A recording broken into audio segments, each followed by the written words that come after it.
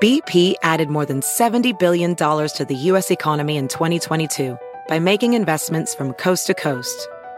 Investments like building charging hubs for fleets of electric buses in California and starting up new infrastructure in the Gulf of Mexico. It's and, not or. See what doing both means for energy nationwide at bp.com/investing in America. This is a disclaimer, a warning that this episode features some audio that some listeners may want to avoid. It features children in distress. It's from a historical event. It's real audio. I tried to be respectful of not just the people featured in that audio, but listeners who might not want to hear that, but it's in here. And I know it bothered me, so I just wanted to give you a chance to check out if you'd just rather not be exposed to things like that. If so, you can skip ahead 4 minutes and about 40 seconds to skip that part of the show.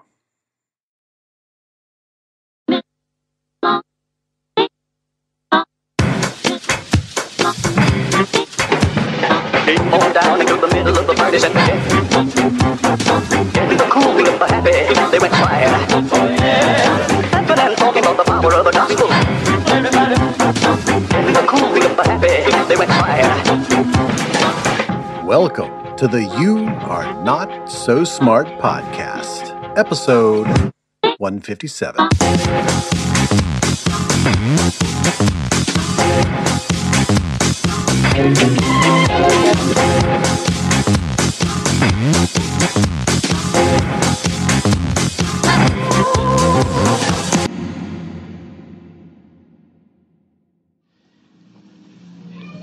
The world, the kingdom suffereth violence, and the violence shall take it by force.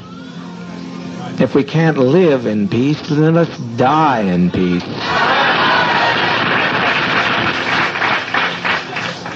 We've been so betrayed. We have been so terribly betrayed. But we tried, and as Jack Beam often said, I don't know where he's at right this moment. Where's Jack? He said, if this only worked one day, it was worthwhile.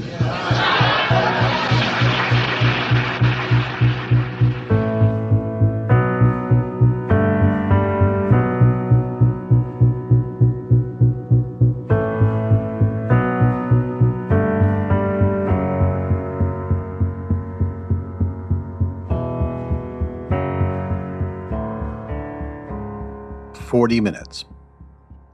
40 minutes after recording that, the man speaking, Jim Jones, and the people applauding, his followers who called themselves the People's Temple, would all be dead.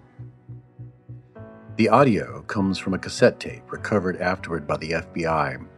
See, Jim Jones recorded his sermons, and because he did, we have a record of the conversation and deliberation that took place before the people having that conversation and engaging in that deliberation came to a group consensus that 909 people, about 300 of them children, would do as Jim Jones had asked them to do. Together, force all their children to drink grape Flavor Aid, poisoned with sedatives and cyanide. And then, as a group, pour another cup and drink it themselves.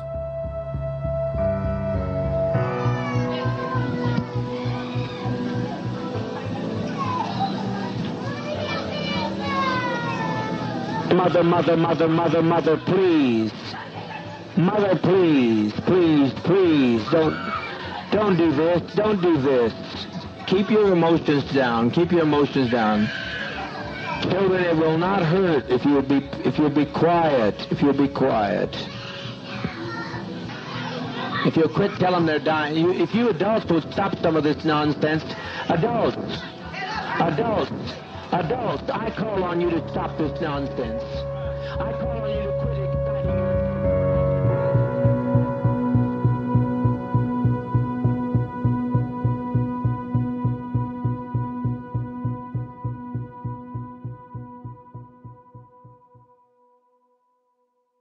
Death by cyanide is not an easy death. And this is why I think in social psychology, the mass suicide at Jonestown has been used kind of like a cadaver would be used in medical school. Pick up any social psychology textbook, and pretty much every single term marked in bold can be discussed through the lens of what we today call Jonestown. That's because there is no one reason, no one cause, no one explanation for why nearly 700 people would be willing to kill themselves and 300 of their children. For sure, the influence of their leader over time was a major factor, but it wasn't the only factor. Psychologists recognize that Jonestown wasn't just some freak incident, but the confluence of common everyday psychological forces that affect our own behavior every day. It's just they rarely occur all together in a sequence, and when they do, you can get a cult. And sometimes when you get a cult, you can get these rare but regular examples of group behavior that are astonishing and terrifying. And the foundations of that behavior, the precursors, are within all of us.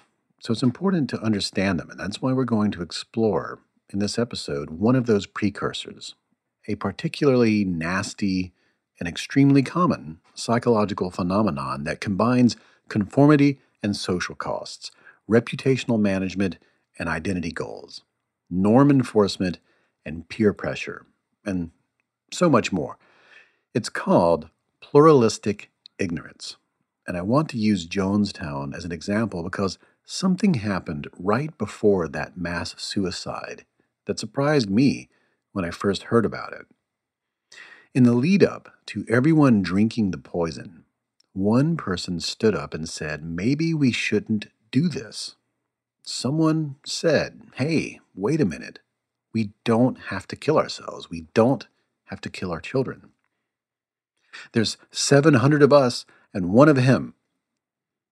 And what happened next was recorded on that tape, and it's one of the most chilling things I have ever heard. But before we go there, I think it's best we step back and away from the horror of this event for a moment and take a look at pluralistic ignorance itself, try to understand it better, try to see it in ourselves. And to do that, I reached out to one of the world's leading experts on this psychological phenomenon. Hi, David. Hey there, how are you? I'm good. This is Debbie. Hey, I consider this an intense and extreme honor and privilege to get a chance to talk to you. Thank you. That's psychologist Deborah Prentice, and she's famous in psychology for a lot of things, but also specifically for studying this particular phenomenon. My name is Deborah Prentice. I'm a professor of psychology and public affairs at Princeton University. I'm also the provost right now. What is pluralistic ignorance for someone who has never heard of it, who's never heard that term before, but they may kind of understand it if they hear more about it? What is it? So pluralistic ignorance is a phenomenon in which you feel like you're different from everybody else, but in fact, you're exactly the same as everybody else. So it's a kind of illusory deviance, if you will. It's a sense that you're not with the majority, that every member of the majority can have all simultaneously.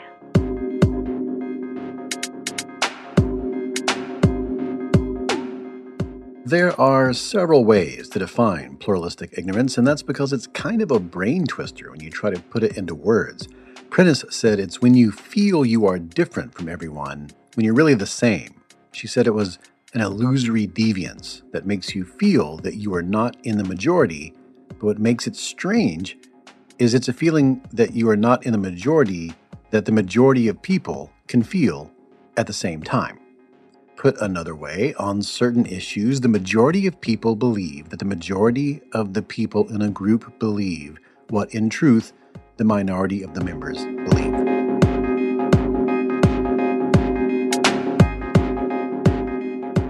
Or put another way, it's the erroneous belief that the majority is acting in a way that matches its internal philosophies and that you are one of a small number of people who feel differently, when in reality the majority agrees with you on the inside but is afraid to admit it outright or imply such through its behavior. Or, look, put another way, it's when people are unhappy with a norm, but aren't sure if they're alone in that thinking. And when they don't know what the majority opinion truly is, they play it safe and adhere to the norms of the day. But since we can't read each other's minds, we assume that other people are following norms because they actually believe in them, while we are following norms to play it safe. So everyone in the group, at the same time, gets stuck following a norm that no one wants to follow. Everyone is carrying a shared false belief about everyone else's unshared true beliefs. And that is pluralistic ignorance, which isn't just hard to explain, it's kind of hard to say. I've never been able to come up with something better, though, to replace it with. Okay, so first of all, I'm very bad at pronouncing pluralistic ignorance. Me too. I have to overdub myself every time, so don't worry about it. It's tremendous. Yeah, you should just overdub it with someone else saying pluralistic. And I teach on it, too, and it just causes me impossible troubles. That is Stanford psychologist and sociologist Rob Willer. I also asked him for his definition, and he also couldn't help but explain it in about 3 different ways. Pluralistic ignorance is a term that was coined by Floyd Allport, and it describes a situation where a majority of group members privately reject a norm while assuming, wrongly, that most people accept it. So, put differently, it's when a majority falsely believes that they're in the minority or plurality. So it's when a majority is essentially ignorantly thinking they're in a plurality, hence this term pluralistic ignorance. Kretsch and Crutchfield, these early pluralistic ignorance researchers, described it as a situation where no one believes, but everyone thinks that everyone believes. A famous example is the situation when it's very often experienced among bystanders in emergency situations, where each individual bystander thinks that they're the only ones the only person who is uncertain of what to do. They think that everybody else is acting out of confidence and certainty, whereas they themselves are feeling uncertain and unsure. That's why that misinterpretation, if you will, is the reason why bystanders are so unlikely to act in cases of emergencies. It's because they assume that other people are not taking action because they know that it wouldn't be appropriate or it wouldn't be needed or it wouldn't be right to take action, whereas they themselves are uncertain and confused. So it's you're behaving the same way as another person, but you're feeling differently about it. One of my favorite examples, actually, when I always see pluralistic ignorance, is when I go to academic conferences, and everybody at the academic conference is attending talks and looks very professional and looks very engaged. And secretly, they're all anxious about whether they feel that everybody else is doing more than they are, everybody else is more on top of it than they are, everybody else has published more recently than they have. But everybody feels that way. So it's taking other people's show of confidence and certainty and command at face value without recognizing that you too are giving a show of confidence, certainty, and self-command that is belied by your own anxieties and uncertainties. Opposition to the Vietnam War on college campuses. According to at least one study I saw, undergraduates believed that undergraduates as a whole were more opposed to the Vietnam War than they really were. And I think a resonant example these days is, or it could be climate change attitudes, where I think Americans imagine that this is a very disputed issue and that maybe not a majority, but maybe about half of America doesn't believe in climate change. But research, consistently shows that a supermajority of Americans believe in climate change and are concerned about it. We have all had a run-in with pluralistic ignorance. It's sort of what social media does, isn't it? Where you see on Facebook these lives of people around us that don't actually match their internal attitudes. And so we might try to match ourselves to what we see on display and think that what we're feeling inside is not being shared when actually we're all sharing certain things. It's also what leads to imposter syndrome. I think most of us have also been in a classroom or a business meeting and had a question or been confused, and when the person running the show asked, "Does anyone here have any questions?" Or they say something like, "Does anyone not understand?" or "Is anyone confused?" We all look around, we see no one else raising their hands, and then we choose to pass on the opportunity to clear on confusion.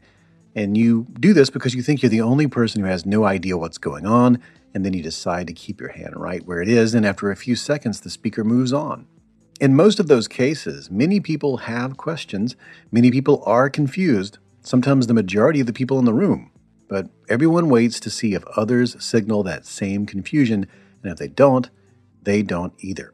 A wave of insecure uncertainty passes through the collective, with all persons wondering if they are alone in their confusion. And the result is a totally inaccurate view of reality in which everyone thinks that everyone knows that everyone else has no questions, except yourself.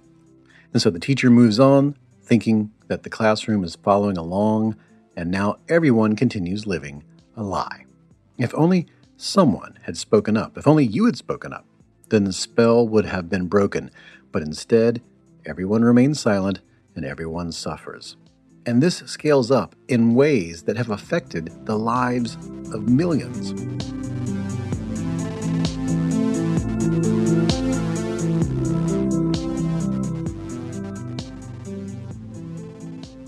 For instance, a study by the sociologist Hubert J. O'Gorman in 1975, which he later replicated with fellow sociologist Stephen L. Gary, picked apart surveys of American whites during the final years of racial segregation in the United States, and they found that only a small number of white people at that time truly supported segregation. Most wanted it to end, but most believed that most other white people believed differently. O'Gorman and Gary found that the level of pluralistic ignorance varied from region to region. For instance, in the extreme Northeast, 93% of people favored ending segregation, but 20% of people believed they were alone in that attitude.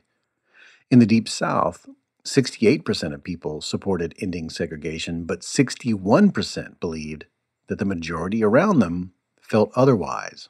Overall, the survey showed that about half of all U.S. citizens believed that the majority of the country was in favor of continuing segregation, but in reality, it was only around 25%. Now, that level of pluralistic ignorance led to situations in which people said things like, "Look, I don't believe in it, but, everybody around here does," or "It's not me, but it's my neighbor," or "I don't have a problem with you eating here, but you know how people are." It's this false belief that the majority supports something like segregation that slows down the process of ending it, and it sways policymakers, employers, advertisers, and the rest of society to act as though they live in a world that isn't really there.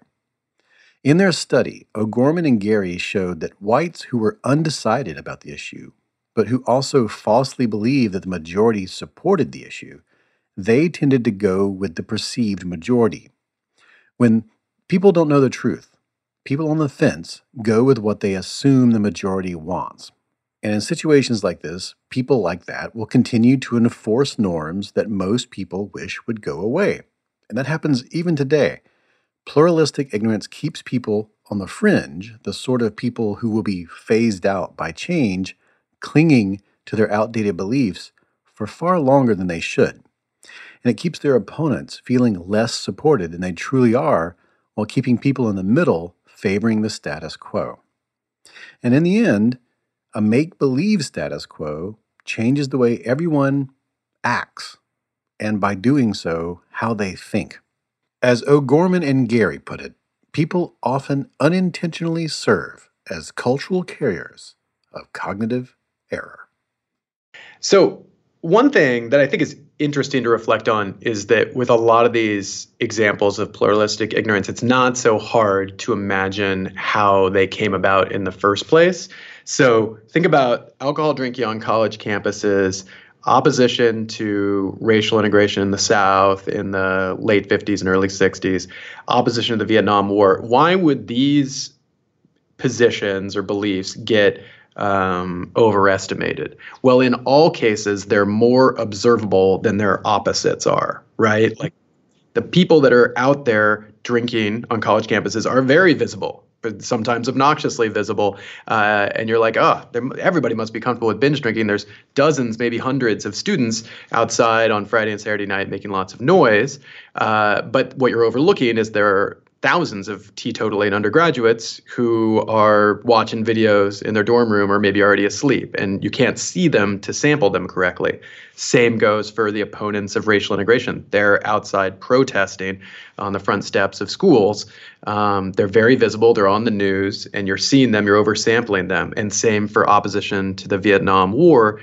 You know, people who opposed the Vietnam War in the 1960s made an effort to be as visible as possible. And in fact, you might even argue that creating pluralistic ignorance is an early stage goal of a social movement that starts out with a minority of support and is trying to reach critical mass to win over a larger population. Well, you want to have an outsized influence on people's estimates of how common beliefs are, right? You're so blowing my mind. Like I've thought about this for years, and I never even looked at it that way, because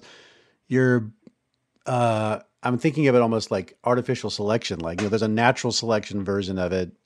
And then like, you know, consciousness raising or protesting, especially, or organizing, and making people go, oh, wait, I see a lot of people care about this. Like there's a form of it that just happens. And then there's a form of it where you you actively go out there and then start the cascade happening, and so that you can create the it's just blowing my mind right now, the idea of of more observable than its opposite.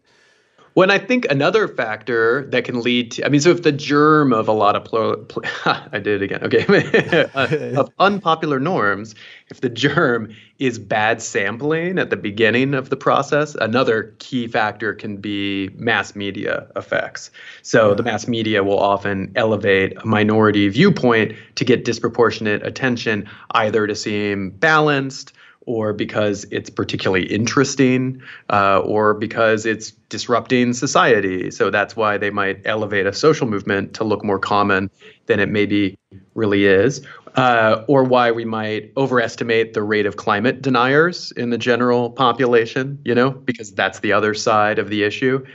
I've actually studied the last couple of years in my Introduction to Social Psychology class that I teach here at Stanford. I've fielded a survey to get a sense of how much support there is in the class for shutting down conservative speakers on campus, and also how much support everybody thinks there is. And I find pretty consistently that people on average are opposed to shutting down conservative speakers on campus, even though the majority of the students report being liberal. But then they estimate that the majority of the people in the class are supportive of shutting down conservative speakers on campus. Now, why would they get that impression? Well, they're reading lots of news articles that are suggesting that that's a very common protest tactic on college campuses. And it is common in the sense that you can find many anecdotes that are examples of that. And you can see them on campus too. It happens sometimes on campus. But the truth is that that's very much a minority viewpoint.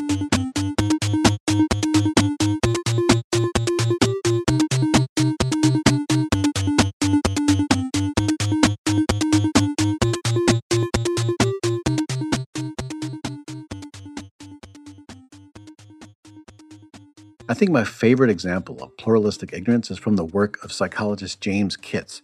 In 1995, he infiltrated a vegetarian student cooperative in which people lived and ate together under the norm of a meatless lifestyle. And he found that most people explained that they would sometimes sneak a piece of beef or chicken when away from the other members, but they would never do such a thing in the shared housing out of fear of offending others or making them feel sick or, being ostracized.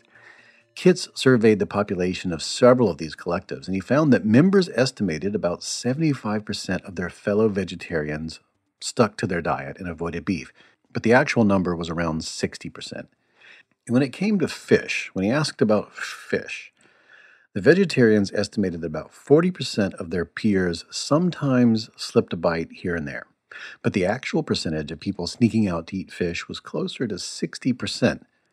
That's a great example of how pluralistic ignorance can cause any sort of group to remain one way when its members would prefer the group to act in another. Most of the vegetarians wanted to eat meat occasionally, especially fish, but no one would say so out loud, and so most people thought that they were members of a tiny cabal of cheaters. But if you ask a social scientist about pluralistic ignorance, they will usually bring up the work of Deborah Prentice, who in the 1990s, along with her colleague Dale Miller, investigated the impact of this phenomenon on drinking behavior, specifically at Princeton, which at the time held these class reunions, which held the record for the second highest level of alcohol consumption for any event in the United States other than the Indianapolis 500. An undergraduate student of mine named Jennifer Lightdale. She was a student, I think she graduated from Princeton in the early 90s. She was one of my undergraduate advisees, and she was also I was a new faculty member at that time at Princeton, and she was my informant about campus life. And Princeton has these private clubs. They're not actually owned by the university, but they're private clubs that serve meals. They're called the eating clubs. And she was the vice president of her eating club. So it was a time when alcohol use was very an area of big concern on campus. There had been a tragic accident, alcohol-related, on campus shortly before, and so there was a great deal of concern about how much students drank.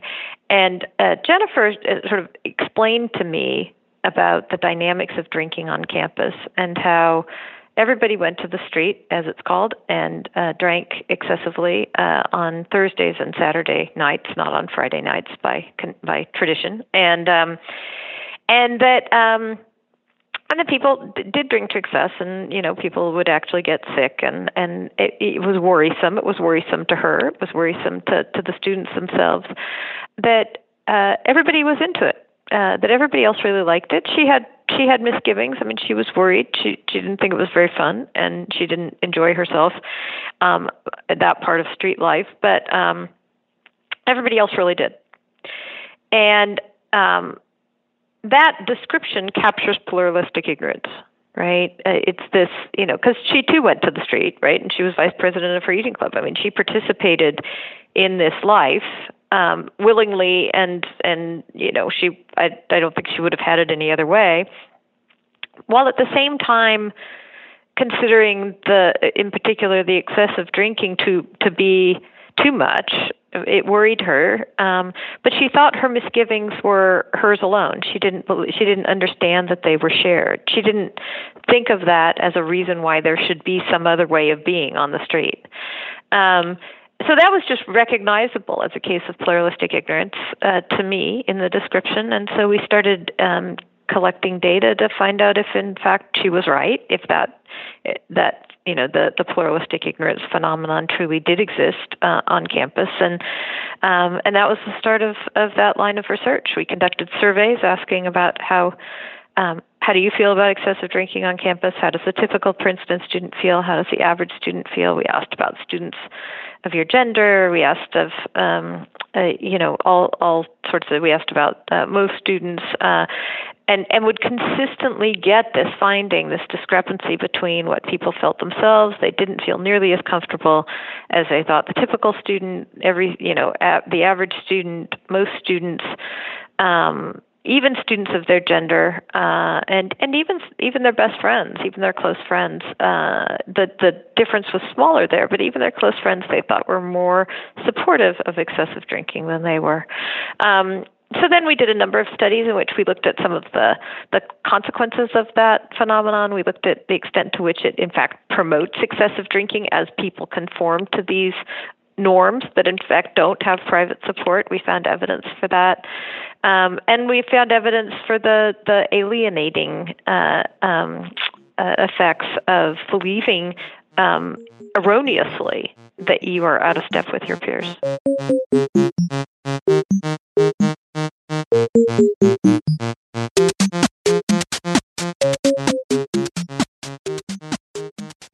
Every year, like at a lot of universities, new freshmen would arrive at Princeton and come into contact with the norm of excessive drinking. And then they would quickly identify that norm as the prevailing norm and quickly assimilate, adopting it around others to ingratiate themselves into this new culture. But when Prentice and Miller surveyed those students by asking them not only how they felt about excessive drinking, but how they thought their fellow students felt, they discovered that most students' private attitudes did not match their public behavior. Most new students didn't like the norm, but they also thought that everyone else felt differently, so they went along with it begrudgingly. And the truth was, if everyone's public behavior had matched their private attitudes, then excessive drinking would have just died off. One of the most interesting aspects of their research is that there's a push-pull antagonism between internalization and alienation, and the students really felt this over time. Even though their attitudes ran counter to the norm in the beginning as freshmen, those attitudes quickly moved in the direction of their public behaviors over time as they behaved in opposition to the way they felt inside. That is to say, conformity changed the way they felt. And as they say in psychology, they internalized the norm. They observed themselves doing things that ran counter to their attitudes, and so to avoid cognitive dissonance, they changed their attitudes to support their behaviors. But as the years went by, possibly because of vacations and breaks and bad experiences, many people boomeranged, and they returned back to their original attitudes. The result was a strong sense of alienation deep into their life there on campus. There's also a noticeable gender gap in these effects. Men were more likely to internalize the norm over time, while women were more likely to feel alienated over time. Now, there's a lot of speculation as to why this would be true, and we don't really know why. But one of the big speculations is that in male-dominated social groups, there is simply more social pressure to drink. But the truth is, we don't know for sure. We just know that men were more likely to conform in this specific study. And there's another part of this study that's really interesting because in 1991, during the research, the school instituted a ban on beer kegs. The president announced this ban, the media covered it, and the public was immediately divided because the people on the fringes, the ones who really, really, really loved those crazy reunions, they got very upset, became very vocal when the keg ban was announced. When students heard that the alumni were protesting and that the alumni wanted the current students to join, most of them privately did not want to participate. This is what we found in the research. Because privately, they supported that ban. But since the protests were so public, not joining them incurred a social cost. So the result was that the farther along you were in that trajectory of being in school, starting out trying to conform, and then slowly returning back to your original attitude, but modified with some wisdom, the more alienated you felt in this instance, the more deviant you felt. People found that these protests made them feel like they would probably never attend one of those reunions after graduation. And this is one of those amazing psychological ironies. Thanks to pluralistic ignorance, they felt estranged from their peers and felt less connection to their institution, when in reality, they were part of a community, a majority, that shared their feelings. Everyone had these same feelings. And if they just knew that, if they could have met in some way, if they could have spoken up, if someone had just spoken out for everyone, they probably would have felt the exact opposite.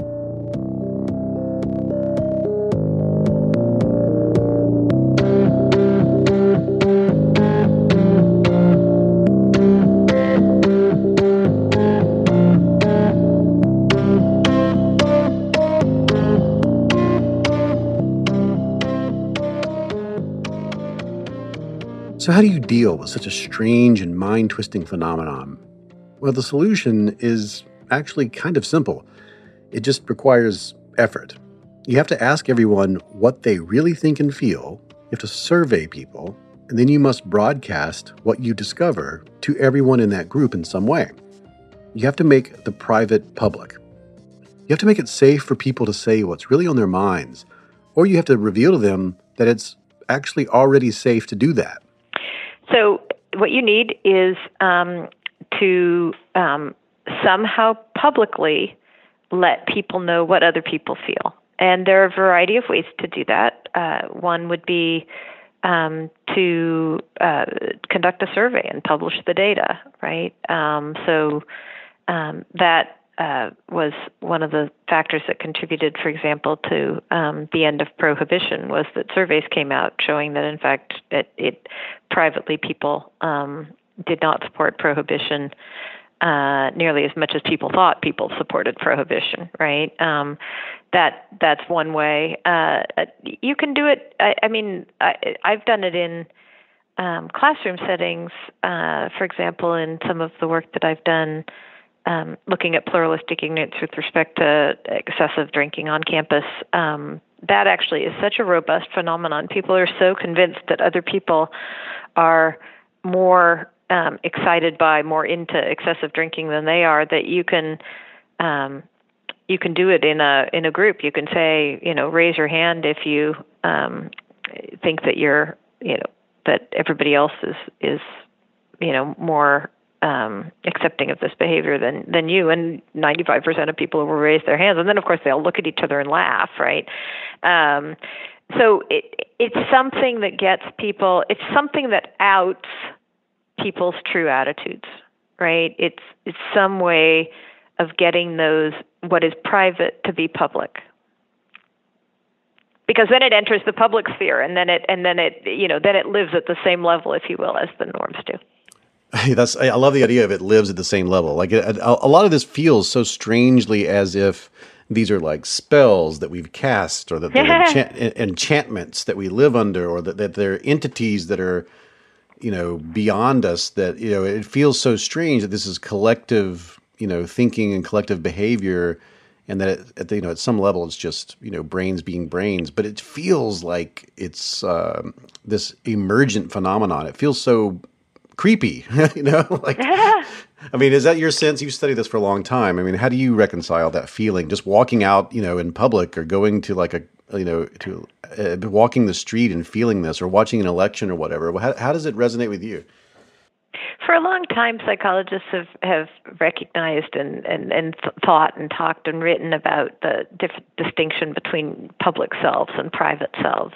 And I think individual, ordinary people recognize that distinction, right? They recognize, having good manners is about behaving well in public, regardless of how you feel, right? I think, as kids grow up, right, they learn, babies don't have this. Babies just are out there with their feelings, right? A lot of what becoming socialized in our society, in most societies, involves is developing this public self that you present to the outside world, that is distinct from the private self, your private thoughts and feelings, and that's what gives rise to the phenomenon. Now, many scientists like to bring up the parable of the emperor's new clothes when talking about this, because this story by Hans Christian Andersen shows someone busting pluralistic ignorance by speaking up. The story, if you don't recall, it goes like this. A vain emperor hires 2 tailors who tell him that they have made him a suit of clothes so fine that it appears invisible to people who are unfit for their job or who are very dumb. The trick, of course, is that they haven't made any clothes at all, and so the emperor's lackeys and subjects act as if his clothes are beautiful and amazing out of fear of appearing stupid or unfit, until finally a child who has no skin in the game, is not invested in any way, who is free to tell the truth, points out that the emperor is walking around naked. And at that point, everyone sighs in relief and feels safe to say what they were thinking all along. And stories with similar plots to this one go back all the way to antiquity, so this idea has been with us for a long time. And we know books can do this. Stand-up comedians can do this. In fact, that's one of the great things that stand-up comedy gives us. They say what's already on everyone's mind, but people may be too afraid to say it. Hot takes on the internet can do this. Social media can do this. Group therapy, television shows, movies. There are many ways to bust pluralistic ignorance. In fact, when it comes to college drinking, Prentice's later work had students meet once in a while to share their inner thoughts on drinking and whether they disagreed with the norm, and compared to a control that didn't meet and do this, those students drank significantly less. And that's been the lesson from her work. Information campaigns that tell people the consequences of excessive drinking are far less effective than campaigns that simply tell people that their peers feel the same way they feel. And that same approach can work in many other situations where the majority is unaware that it is, in fact, the majority. But there is an exception. In fact, there are two. But there's one that is a dark, terrible exception. And it's the one that led 700 people to kill 300 of their children and then themselves. And after the break, we will learn what that exception is, how prevalent it is out here among our everyday lives, and what we can do about it. All that after this.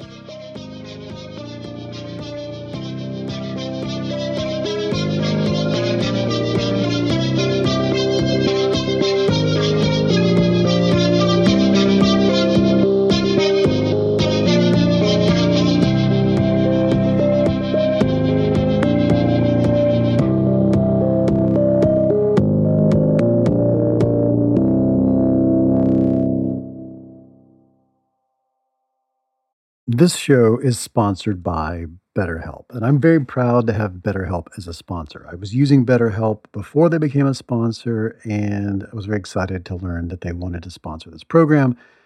I have recommended BetterHelp to people. I know people right now who I've recently onboarded. I had a friend who had a really difficult medical event and was experiencing a completely new range of anxieties and feelings and concerns. And I recommended therapy. I'd never gone to therapy before. And this helped. Now, a lot of us spend our lives wishing we had more time. And the question is, time for what? If our time was unlimited, how would you use it?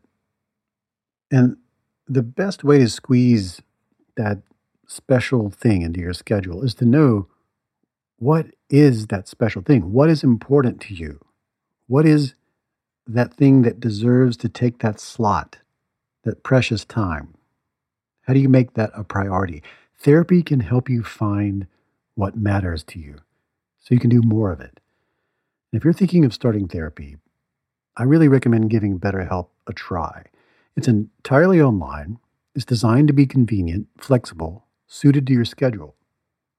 Just fill out a brief questionnaire and you will get matched with a licensed therapist, and you can switch therapists at any time for no additional charge. You can do that several times and really lock in with a therapist that is able to generate with you that dynamic that's so important. I believe you should be in therapy. I believe everyone should be in therapy for a period of time at least in their lives to sort this out. What's important to you? How do you make it work? And you can learn to make time for what makes you happy with BetterHelp. Visit betterhelp.com/YANSS today to get 10% off your first month. That's betterhelp.com/YANSS. So you want to make better decisions and you have a business. You have a business and you want to make better decisions in that business. You need some sort of key performance indicators, a system for measuring what you're up to, what you're doing, measurable values that demonstrate how effectively your company is achieving your key business objectives. That's a KPI. And I have a recommendation for you. It's called NetSuite. You should be using NetSuite. Here's why. So your business gets to a certain size and the cracks start to emerge. Every business that's doing well, even if it's just starting to kind of do well, it'll start to form some fissures here and there. Things you used to do in a day will start taking a week, and you'll have all sorts of manual processes that there's too many. You can't get to everything, and you don't have one source of truth to make sense of it all, to make those better decisions. If that's you, you should know about 3 numbers. These are 3 numbers you should know. 37,000, 25, and 1. 37,000, that's the number of businesses which have upgraded to NetSuite by Oracle. That's a big number. 37,000. NetSuite is the number one cloud financial system, streaming accounting, financial management, inventory, HR, and more. 25. NetSuite turns 25 this year. 25 years? 25 years of helping businesses do more with less, close their books in days, not weeks, and drive down costs. And one, because your business is one of a kind. You don't want some sort of operation or app that's just made for whoever comes along. No, you get a customized solution for creating those KPIs that you need. One efficient system with one source of truth made for one business, your business. Manage risk, get reliable forecasts, and improve margins. Everything you need to grow, all in one place. When you have everything you need in one place, all these biases, all these fallacies that I talk about on this program, it's an incredible way to apply everything you learn about making better decisions by having one source from which to pull your evidence, your information. Right now, you can download NetSuite's popular KPI checklist designed to give you consistently excellent performance for nothing, absolutely free. You just go to netsuite.com/notsosmart. You get it for free. That's netsuite.com/notsosmart to get your own KPI checklist. One more time, netsuite.com/notsosmart.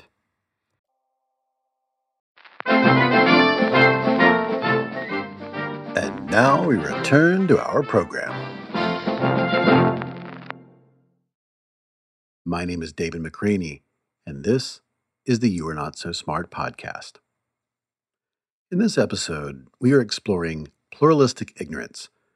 What happens when almost everyone in a group privately disagrees with a norm or a decision or an idea or a practice or a plan, but everyone also thinks they are alone in that disagreement, so they go along with what they think is the consensus, which leads a group of people to act in a way that no one actually wants to act, and that can have dire consequences. But the spell can be broken if, as in The Emperor's New Clothes, someone speaks up and reveals what everyone is thinking. If someone is willing to risk being shamed by the group by speaking their mind. But in some cases, this does not work. And that's what I want to explore next, by taking a look at what happened when someone spoke up during the Jonestown mass suicide.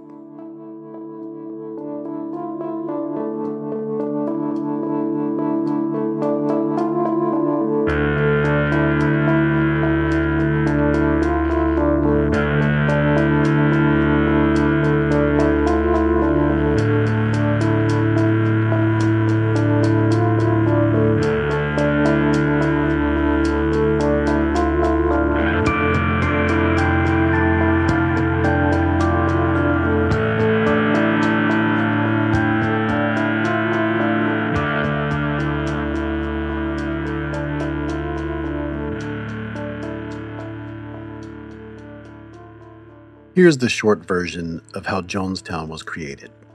Jim Jones became a student pastor in the Methodist Church in the 1950s, but he wanted to integrate African Americans into the church, and he faced opposition to that.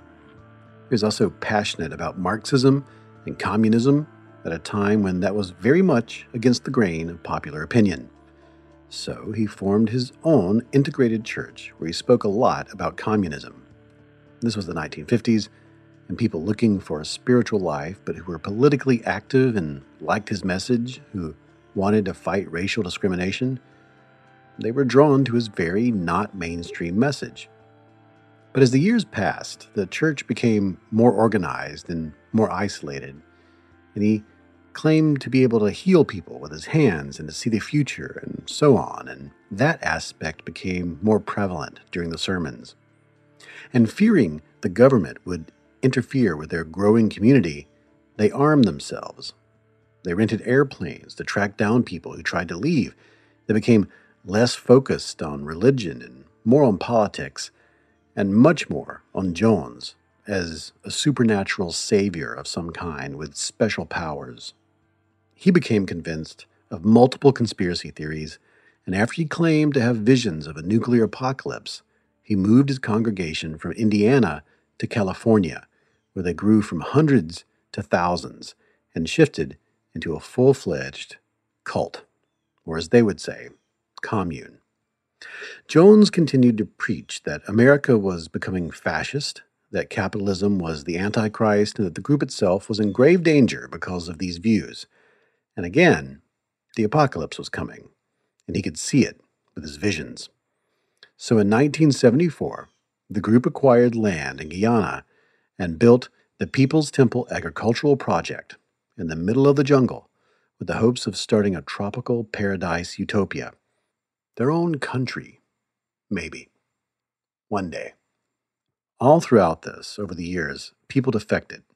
They left the group because of abuse and isolation and the sort of things that happen in cults that make people want to leave.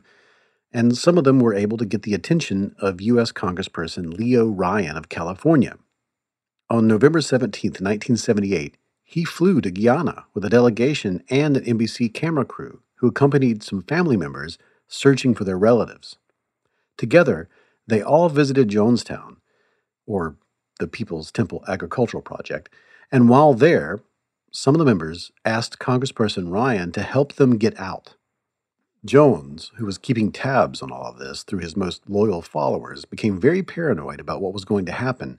So, when the congressperson's entourage left to board their planes, Jones sent some of the members of Jonestown to escort him and the crew and the family members, and at the airstrip, they opened fire on them, killing 3 journalists, 1 defector, and Congressperson Ryan. See, Jim Jones thought that the CIA or some part of the U.S. government was out to get him and his group. He had thought this for a long time, and he often told this to his followers. He told them that if they were to be captured and brought in, their children would be tortured and killed. So for months, he and his lieutenants had arranged what they called white nights, drills, trial runs, in which people were given 4 choices.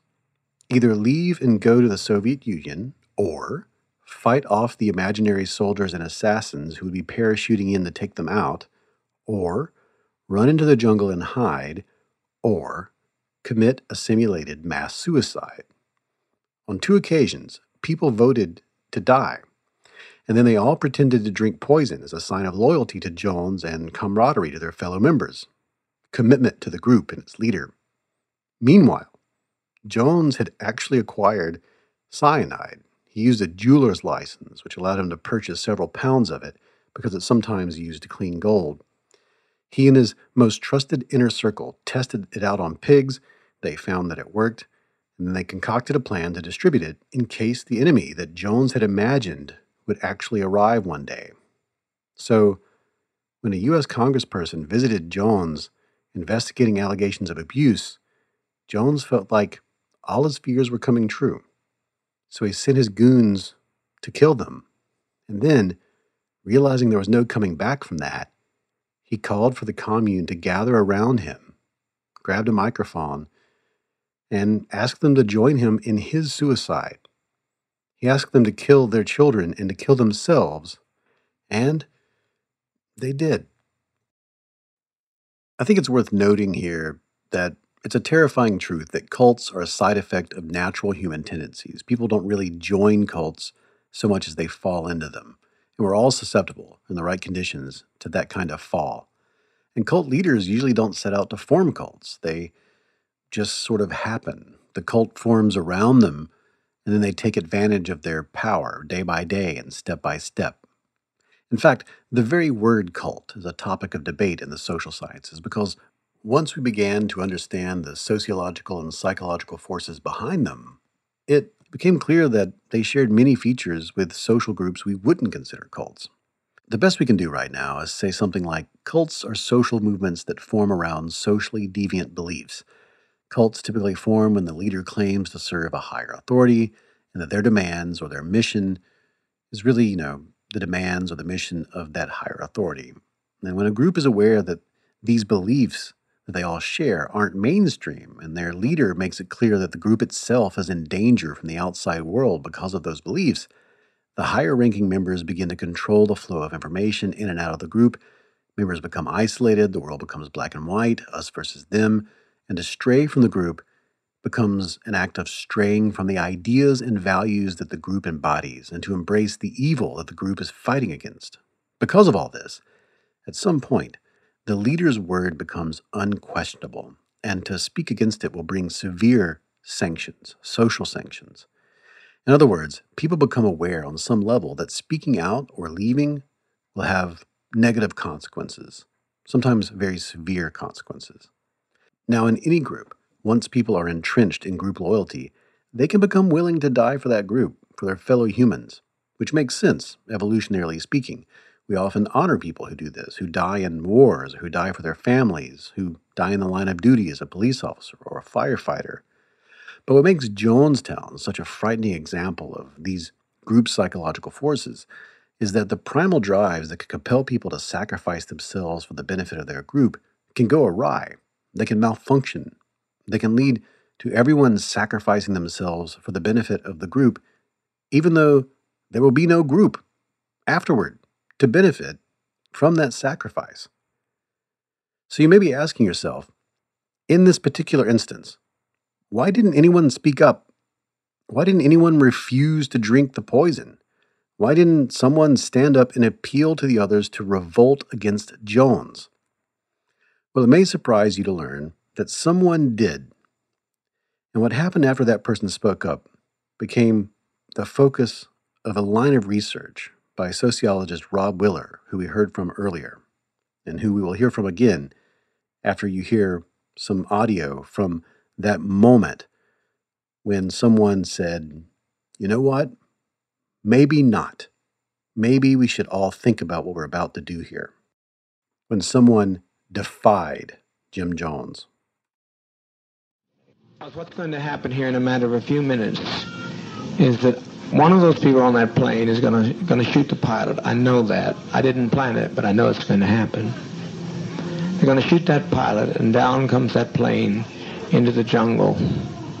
And we had better not have any of our children left when it's over, because they'll parachute in here on us. I'm telling you just as plain as I know how to tell you. I've never lied to you. I never have lied to you. I know that's what's going to happen. That's what he intends to do. And he will do it. He'll do it. Fortunately, being so bewildered with many pressures on my brain, seeing all these people behave so treasonous, it was just too much for me to put together. But I now know what he was telling me, and it'll happen. If the plane gets in the air, even. So my opinion is that we be kind to children and be kind to seniors and take the portion like they used to take in ancient Greece and step over quietly, because we are not committing suicide. It's a revolutionary act. We can't go back. They won't leave us alone. It's such a tragic story, and the more detail you read about it, I mean, the more horrific and shocking it is. Children died, people died terribly. It's just as terrible as you can possibly imagine.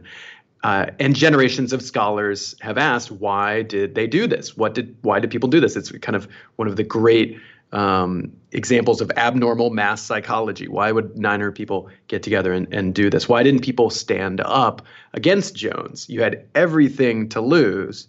And in fact, the prospect of the cult being liberated by the U.S. government or some other outside force, for a lot of people should have been a relief. Because conditions had turned out to be so bad in Guyana. Well, it turns out that somebody did stand up. And we know a fair amount about this story because the audio tape, we have audio tapes of, the gathering that night and the things Jim Jones said and the things that people said back to Jim Jones. And on that audio tape of the final fateful night at Jonestown, we learn that a woman, Christine Miller, stood up and confronted Jones and tried to very carefully suggest that they didn't have to do it, that they didn't have to commit mass suicide, they didn't have to drink the Flavor Aid. that there was some hope that maybe Russia would come save them, that they could at least reach out, or that there had to be some other option. And what we learn, and you're listening to it and you know what's going to happen, and nonetheless, it's just chilling and dramatic, and you're curious, how's this going to go? Even though you know it feels like the whole situation is sitting on the knife edge. And it all depends on how people react to Christine Miller, because there's not enough guards to keep 900 people in line. If everybody sides with her, it's going to end. The spell's going to be broken. But what happens is, as soon as Jim Jones contradicts her and says, nope, this is the only way, the whole crowd sides with him. And they all shout her down, and she doesn't win. And then everybody lines up and they drink the Flavor Aid. And it's a tragic end that could have gone differently. It feels like it could have, but that wasn't how it worked. Anyone that has any dissenting opinion, please speak. Yes, Christine. Is it too late for Russia? Here's why it's too late for Russia. They killed. They started to kill. That's why it makes it too late for Russia. Otherwise, I'd said, Russia, you bet your life. But it's too late. I can't control these people. They're out there. They've gone with their guns, and it's too late. And once we kill anybody, at least that's the way I've always put my lot with you. If one of my people do something, it's me. Now they say I don't have to take the blame for this. I cannot live that way. I've lived for all, and I'll die for all. As you just heard, Christine at first asks, can we just go to Russia? And Jones says, no, they've just killed a congressman, implicating them in his crime. And then he appeals to the crowd and says, we're all in this together. And they cheer. But Christine pushes back. Well, I said let's make an airlift to Russia. That's what I say. I don't think nothing is impossible. Well, how are we going to believe it? How are you going to airlift to Russia? Well, I thought they said if we got in an emergency, they gave you a code to let them know. No, they did. They gave us the code that they'd let us know of an issue, not us create an issue for them. They said if they saw the country coming down, they'd give us the code. They give us a code. You can check on there and see if it's on the code. You can check with Russia to see if they'll take us in immediately. Otherwise, we die. I don't know what else you say to these people. But to me, death is not a fearful thing. It's living that's treacherous. Again, Jones counters, and the crowd supports him. They cheer. And this goes on for a while, back and forth. And then Christine tries another approach. I think that there were too few who left for 1,200 people to give them their lives for those people that left. Do you know how many left? 20-odd. That's a small 20-odd. Compared to what's here. 20-odd. But what's going to happen when they don't leave? I hope that they could leave, but what's going to happen when they don't leave? You mean the people here? Yeah, what's going to happen to us when they don't leave, when they get on the plane and the plane goes down? I don't think it'll go down. You don't think it'll go down?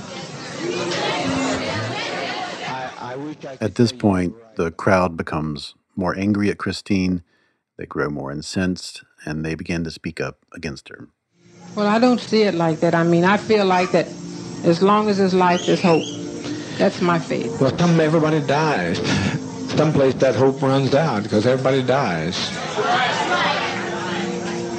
I haven't seen anybody yet that didn't die. And I like to choose my own kind of death for a change.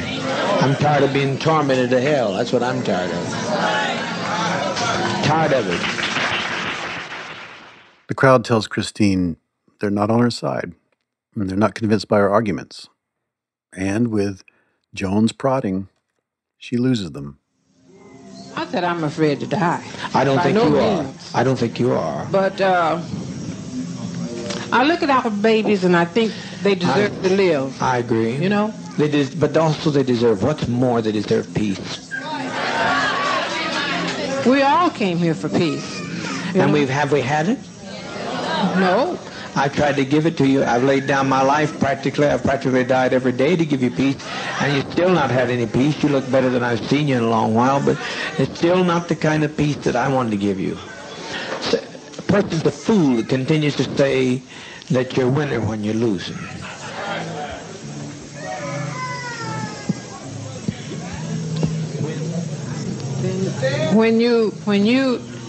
When we destroy ourselves, we're defeated. It's over, sister. It's over. We've made that day. We made a beautiful day. And let's make it a beautiful day. That's what We win when we go down. Tim Stone has nobody else to hate. He has nobody else to hate. Then he'll destroy himself. I'm speaking here not as the administrator. I'm speaking as a prophet today. I wouldn't step in this seat and talk so serious if I didn't know what I was talking about. If there's any way to call back the immense amount of damage that's going to be done, but I cannot separate myself from the pain of my people. And you can't either, Christine, if you stop to think about it. You can't separate yourself. We've walked too long together. I know that, but I still think as an individual, I have a right to... You do, and I'm listening. What I think, what I feel, and I think we all have a right to our own destiny as individuals. Right. And I think I have a right to choose mine, and everybody else has a right to choose theirs. Mm-hmm. You know? Mm-hmm. I'm not criticizing. I'm not doing that. What's that?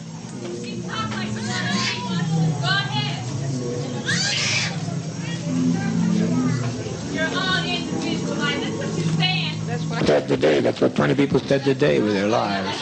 I think I still have a right to my own opinion. I'm not taking it from you. I'm not taking it from you. Christine, you're only standing here because he was here in the first place. So I don't know what you're talking about, having an individual life. Your life has been extended to the day that you're standing there because of him.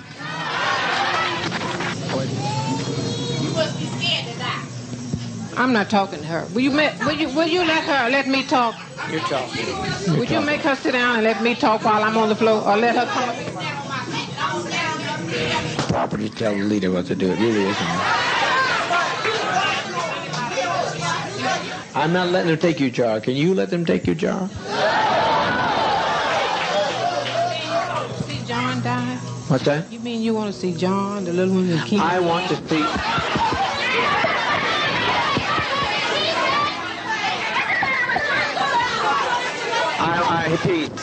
Peace. Christine, are you saying that you think he thinks more of them than other children here? John. That's what you're saying. But you're acting. Do you think I'd put John's life above others? If I put John's life above others, I wouldn't be standing with his jar. I'd send John out. He could go out on the driveway tonight. Because he's young. They're young. I know, but he's no different to me than any of these children here. He's just one of my children. I don't prefer one above another. I don't prefer him above your jar. I can't do that. I can't separate myself from your actions or his actions. If you'd done something wrong, I'd stand with you. If they wanted to come and get you, they'd have to take me. We're all ready to go. If you tell us we have to give our lives now, we're ready. I'm pretty sure all the rest of the sisters and brothers are with me.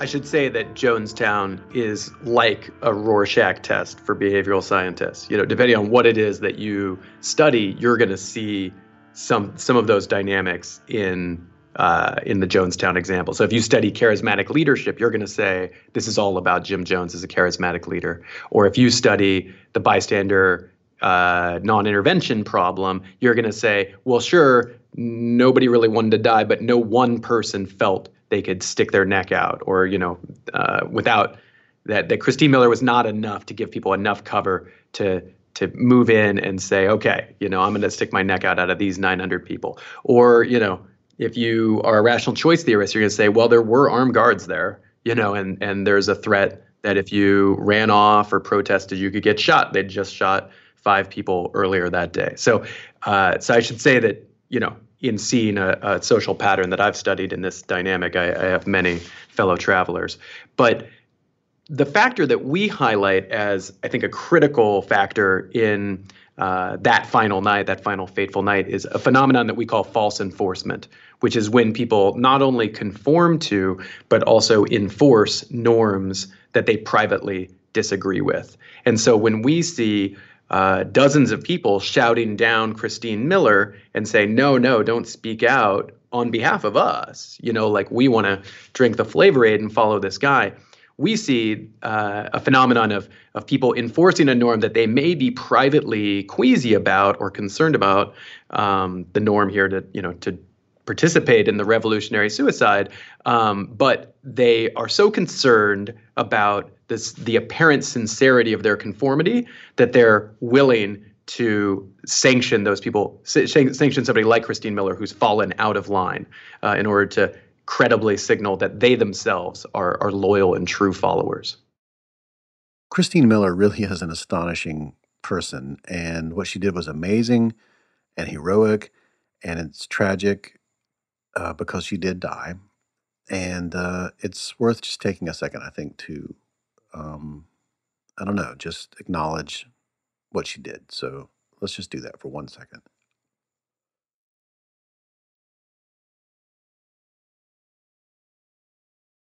So the story of Christine Miller. For Rob Willer, it presented something worth exploring, something worth adding to the literature of pluralistic ignorance and the persistence of false norms, unpopular norms. So they devised an experiment to explore exactly what happened after she spoke up. So we were very interested in a dynamic that we call false enforcement, which is a tendency to not only conform to, but also enforce a norm that you privately disagree with. And this is a very, kind of quizzical behavior. Like, why would you do this? Why would you? It makes sense maybe to fall in line. You're trying to avoid being judged by other people. But why would you also judge others? And we were thinking that there are certain situations where the strength of social pressure is great enough to where conformity is all well and good, but you're still anxious. In fact, you're concerned that other people will find out that your conformity is insincere. And so how can you convince people that your conformity is sincere? Well, you could sanction other people for not falling in line. So, I'm nervous maybe about looking dumb in my philosophy class. So I not only pretend to understand the reading, the Heidegger or Husserl reading that I did over the weekend that I don't understand at all, but I maybe even criticize other people for not seeing the value of the text. This is an example I take from my own undergraduate days. Where I think this happened to me. Of course, who knows? That's I believe I've experienced that. I hope I've never done that. Yeah. Yep. Well, here's another one that's kind of close to home that I think a lot of men can relate to is you're nervous in some sort of all-male setting about being seen as unmasculine. And so you not only act macho in front of your male friends, but you might also make fun of someone for being insufficiently macho. And I think there's probably a super majority of men in our society whose hands are dirty on that one. Yeah, filthy. Yep. Yeah. Or, you're worried about being the victim of criticism for being insufficiently egalitarian or sensitive in your use of language, and you not only enforce those language standards, you not only follow those language standards as a result, but you might also enforce them on other people by criticizing someone for being insensitive to others. So some of these are pretty close to home, some of the examples. And I think if you imagine a world where there's false enforcement, which I think is our world, then it's not unpopular norms are not so fragile, right? Because what happens when the child calls the emperor naked isn't that the spell is broken and everybody says, oh, great, now we can say that the emperor is naked, which we've wanted to do this whole time. Instead, what happens is people rush in to criticize the child, like they criticized Christine Miller. And it doesn't destroy the norm, it actually strengthens it. Because people now see an example of what happens when you do stand up.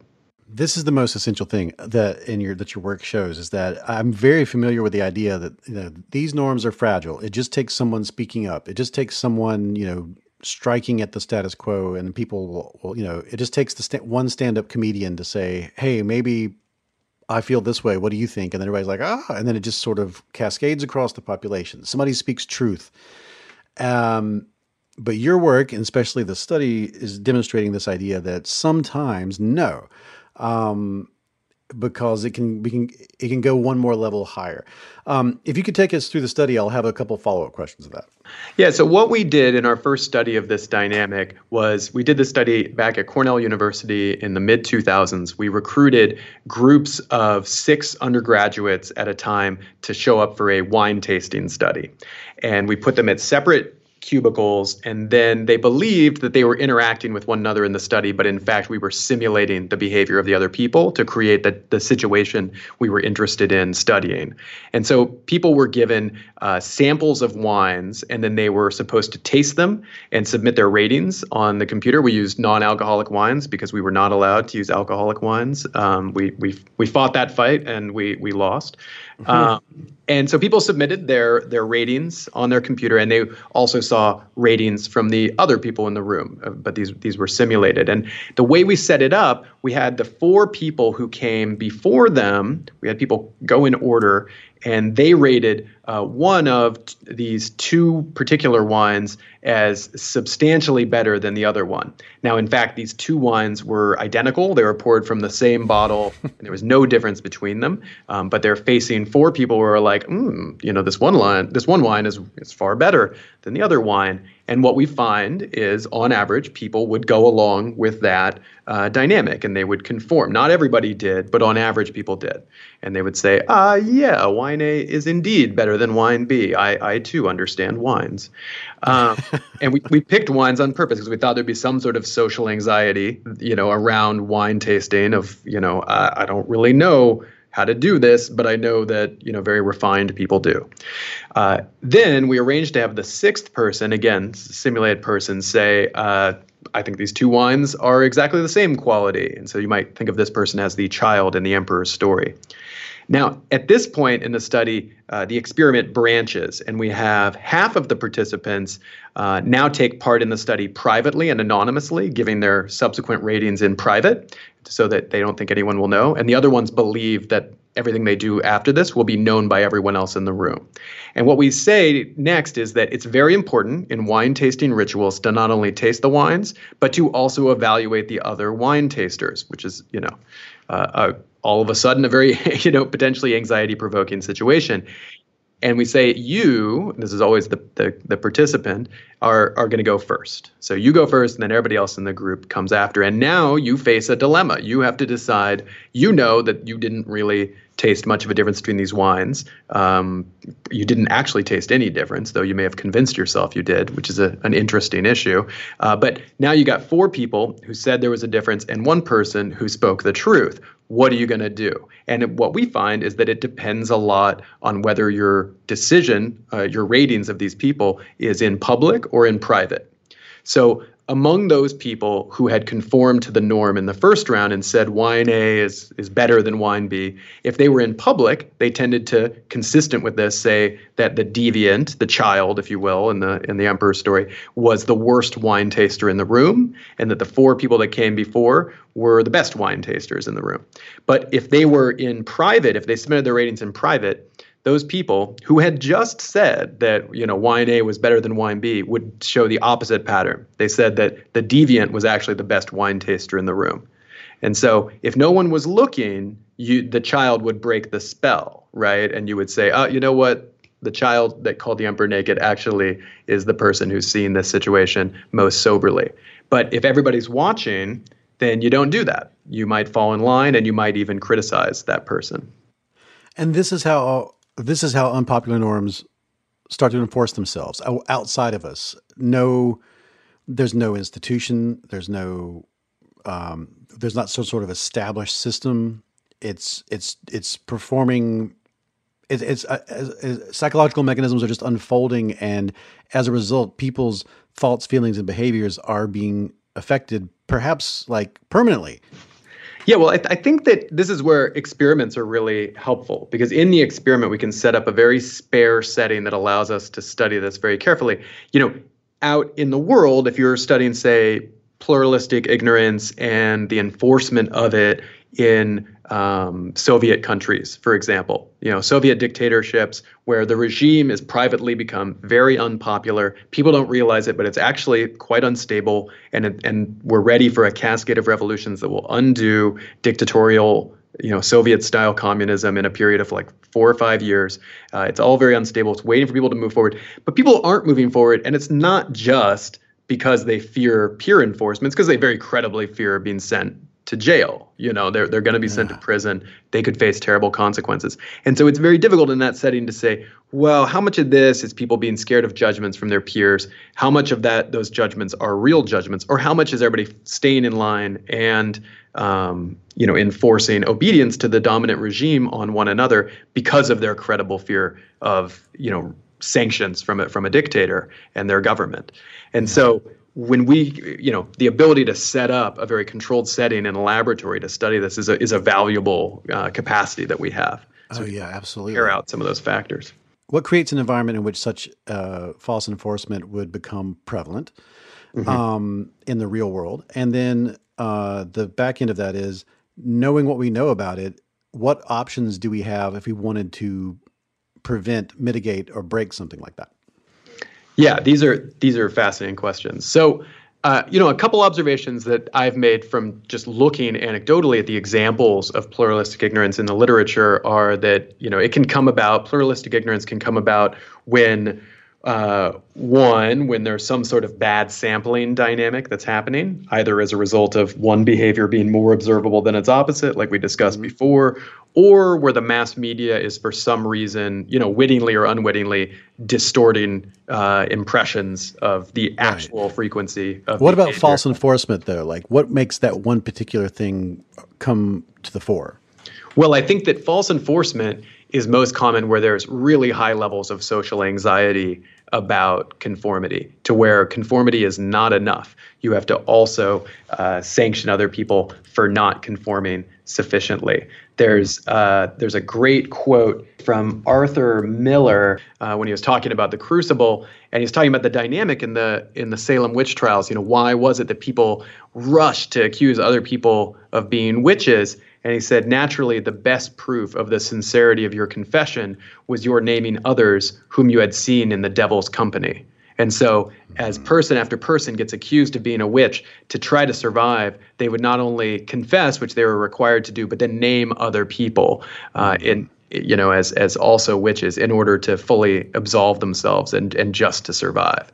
And so that's a rather lethal example of the kinds of social pressure that we're thinking about. But you can find more familiar examples in the Red Scare of the 1950s, or the enforcement of, masculinity norms amongst young men, or binge drinking on college campuses. I don't know about you, but I wasn't in a hurry to say to my friends, maybe we shouldn't drink so much. Do we really want to do this? I would be risking, some sort of reputation loss. I would look really uncool in front of my friends. And I think I really would have. I don't think it would have just broken the spell. Absolutely. So do we know of anything that seems, if we wanted to break something like this up or do anything about this, do we have any options? Yeah, I think that, if we're trying to avoid pluralistic ignorance or unpopular norms, what have you, trying to get accurate information is helpful. Sticking to your guns, just saying what you really think is critical, and that can be your contribution to not playing into the dynamic. But I think what this research on false enforcement shows is that it's also a deeply social phenomenon. People are falling in line in part because of their fear of other people's judgment. So can you somehow help remove that fear of judgment from other people? That would be another way that you could help. So you could encourage other people to share their own personal views, even if they are not the majority view, and don't criticize them. When someone takes a truly tough position, even if you disagree with them, and even if you voice your disagreement to them, to support that they did speak out. These are some of the techniques that have been shown to help with groupthink, is to try to encourage other people to dissent from the majority, and to also surface, devil's advocate style arguments. You can cloak your dissent in maybe I'm just playing devil's advocate here, but I wonder if this might be the case, or I wonder what this kind of person would say in this situation. And now you've given yourself a little bit of cover to say what might be the truth that everyone's afraid to say.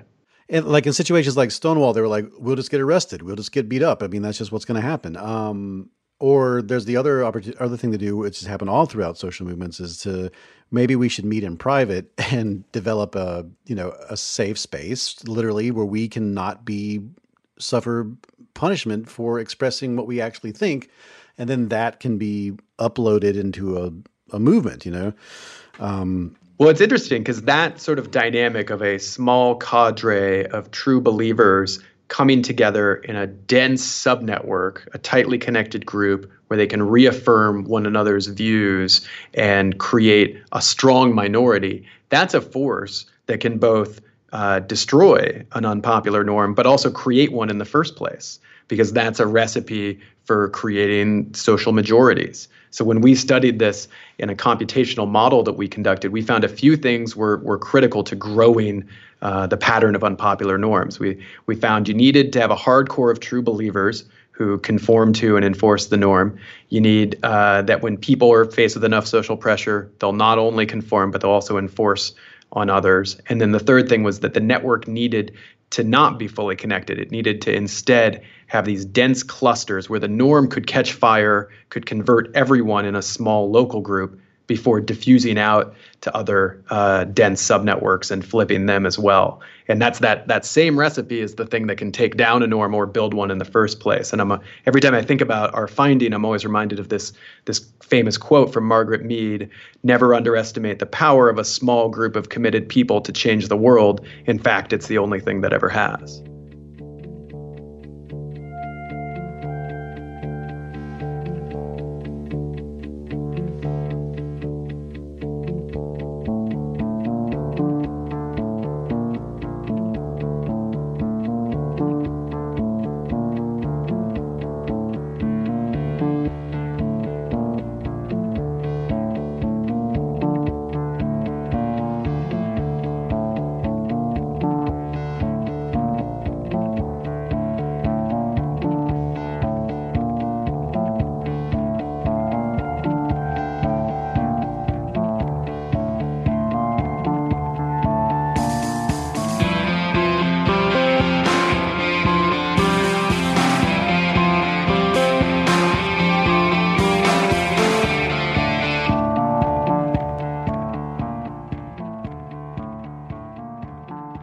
If you would like to learn more about Christine Miller, her involvement in Jonestown, her life leading up to it, and just about Jonestown itself, the People's Temple, and all of the things surrounding that phenomenon, that group, there's a great website at San Diego State University. San Diego State University has put this together, sponsored by the Department of Religious Studies at SDSU.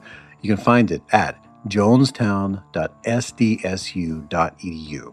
And there you can find tapes and transcripts of things that they recorded and did there.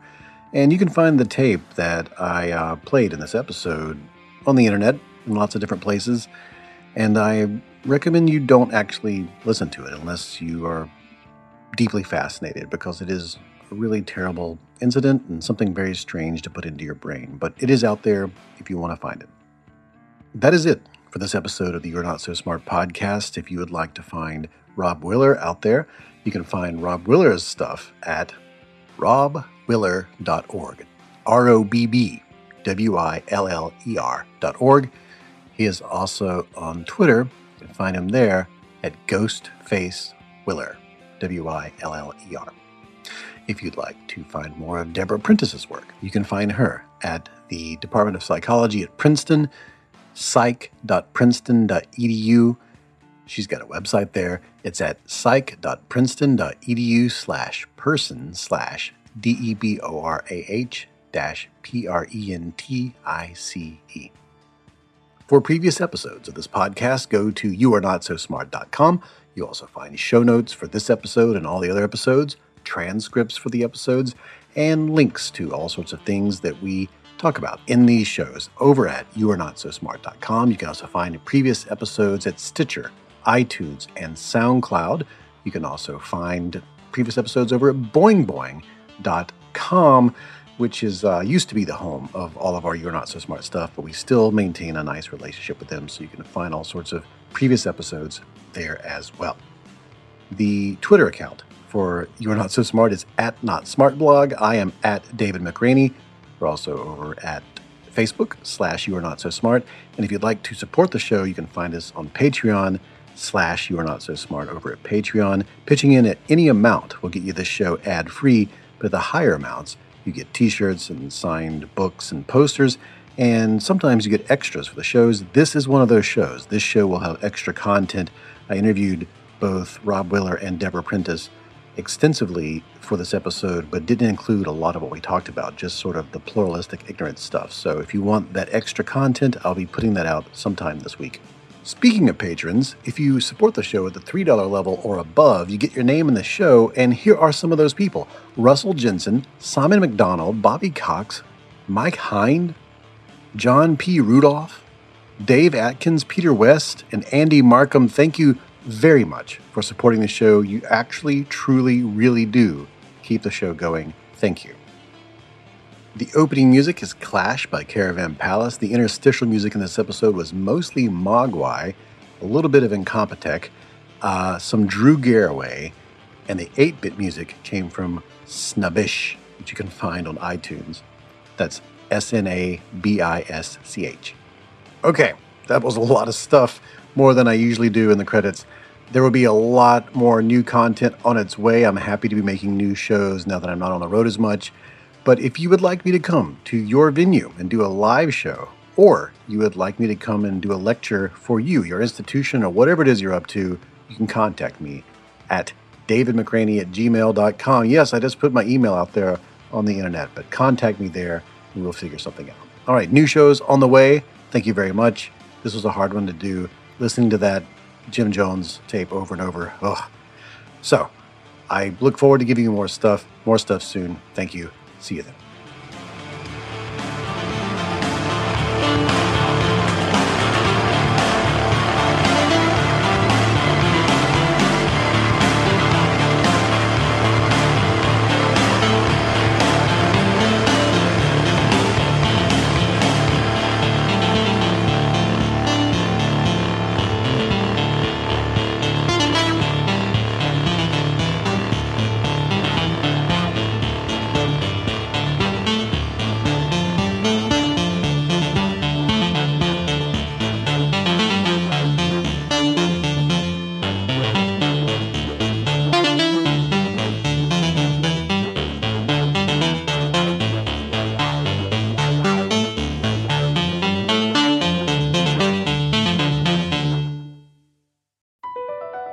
Across America, BP supports more than 275,000 jobs to keep energy flowing.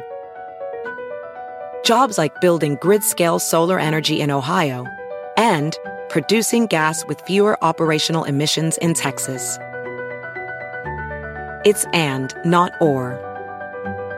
See what doing both means for energy nationwide at bp.com/investing in America.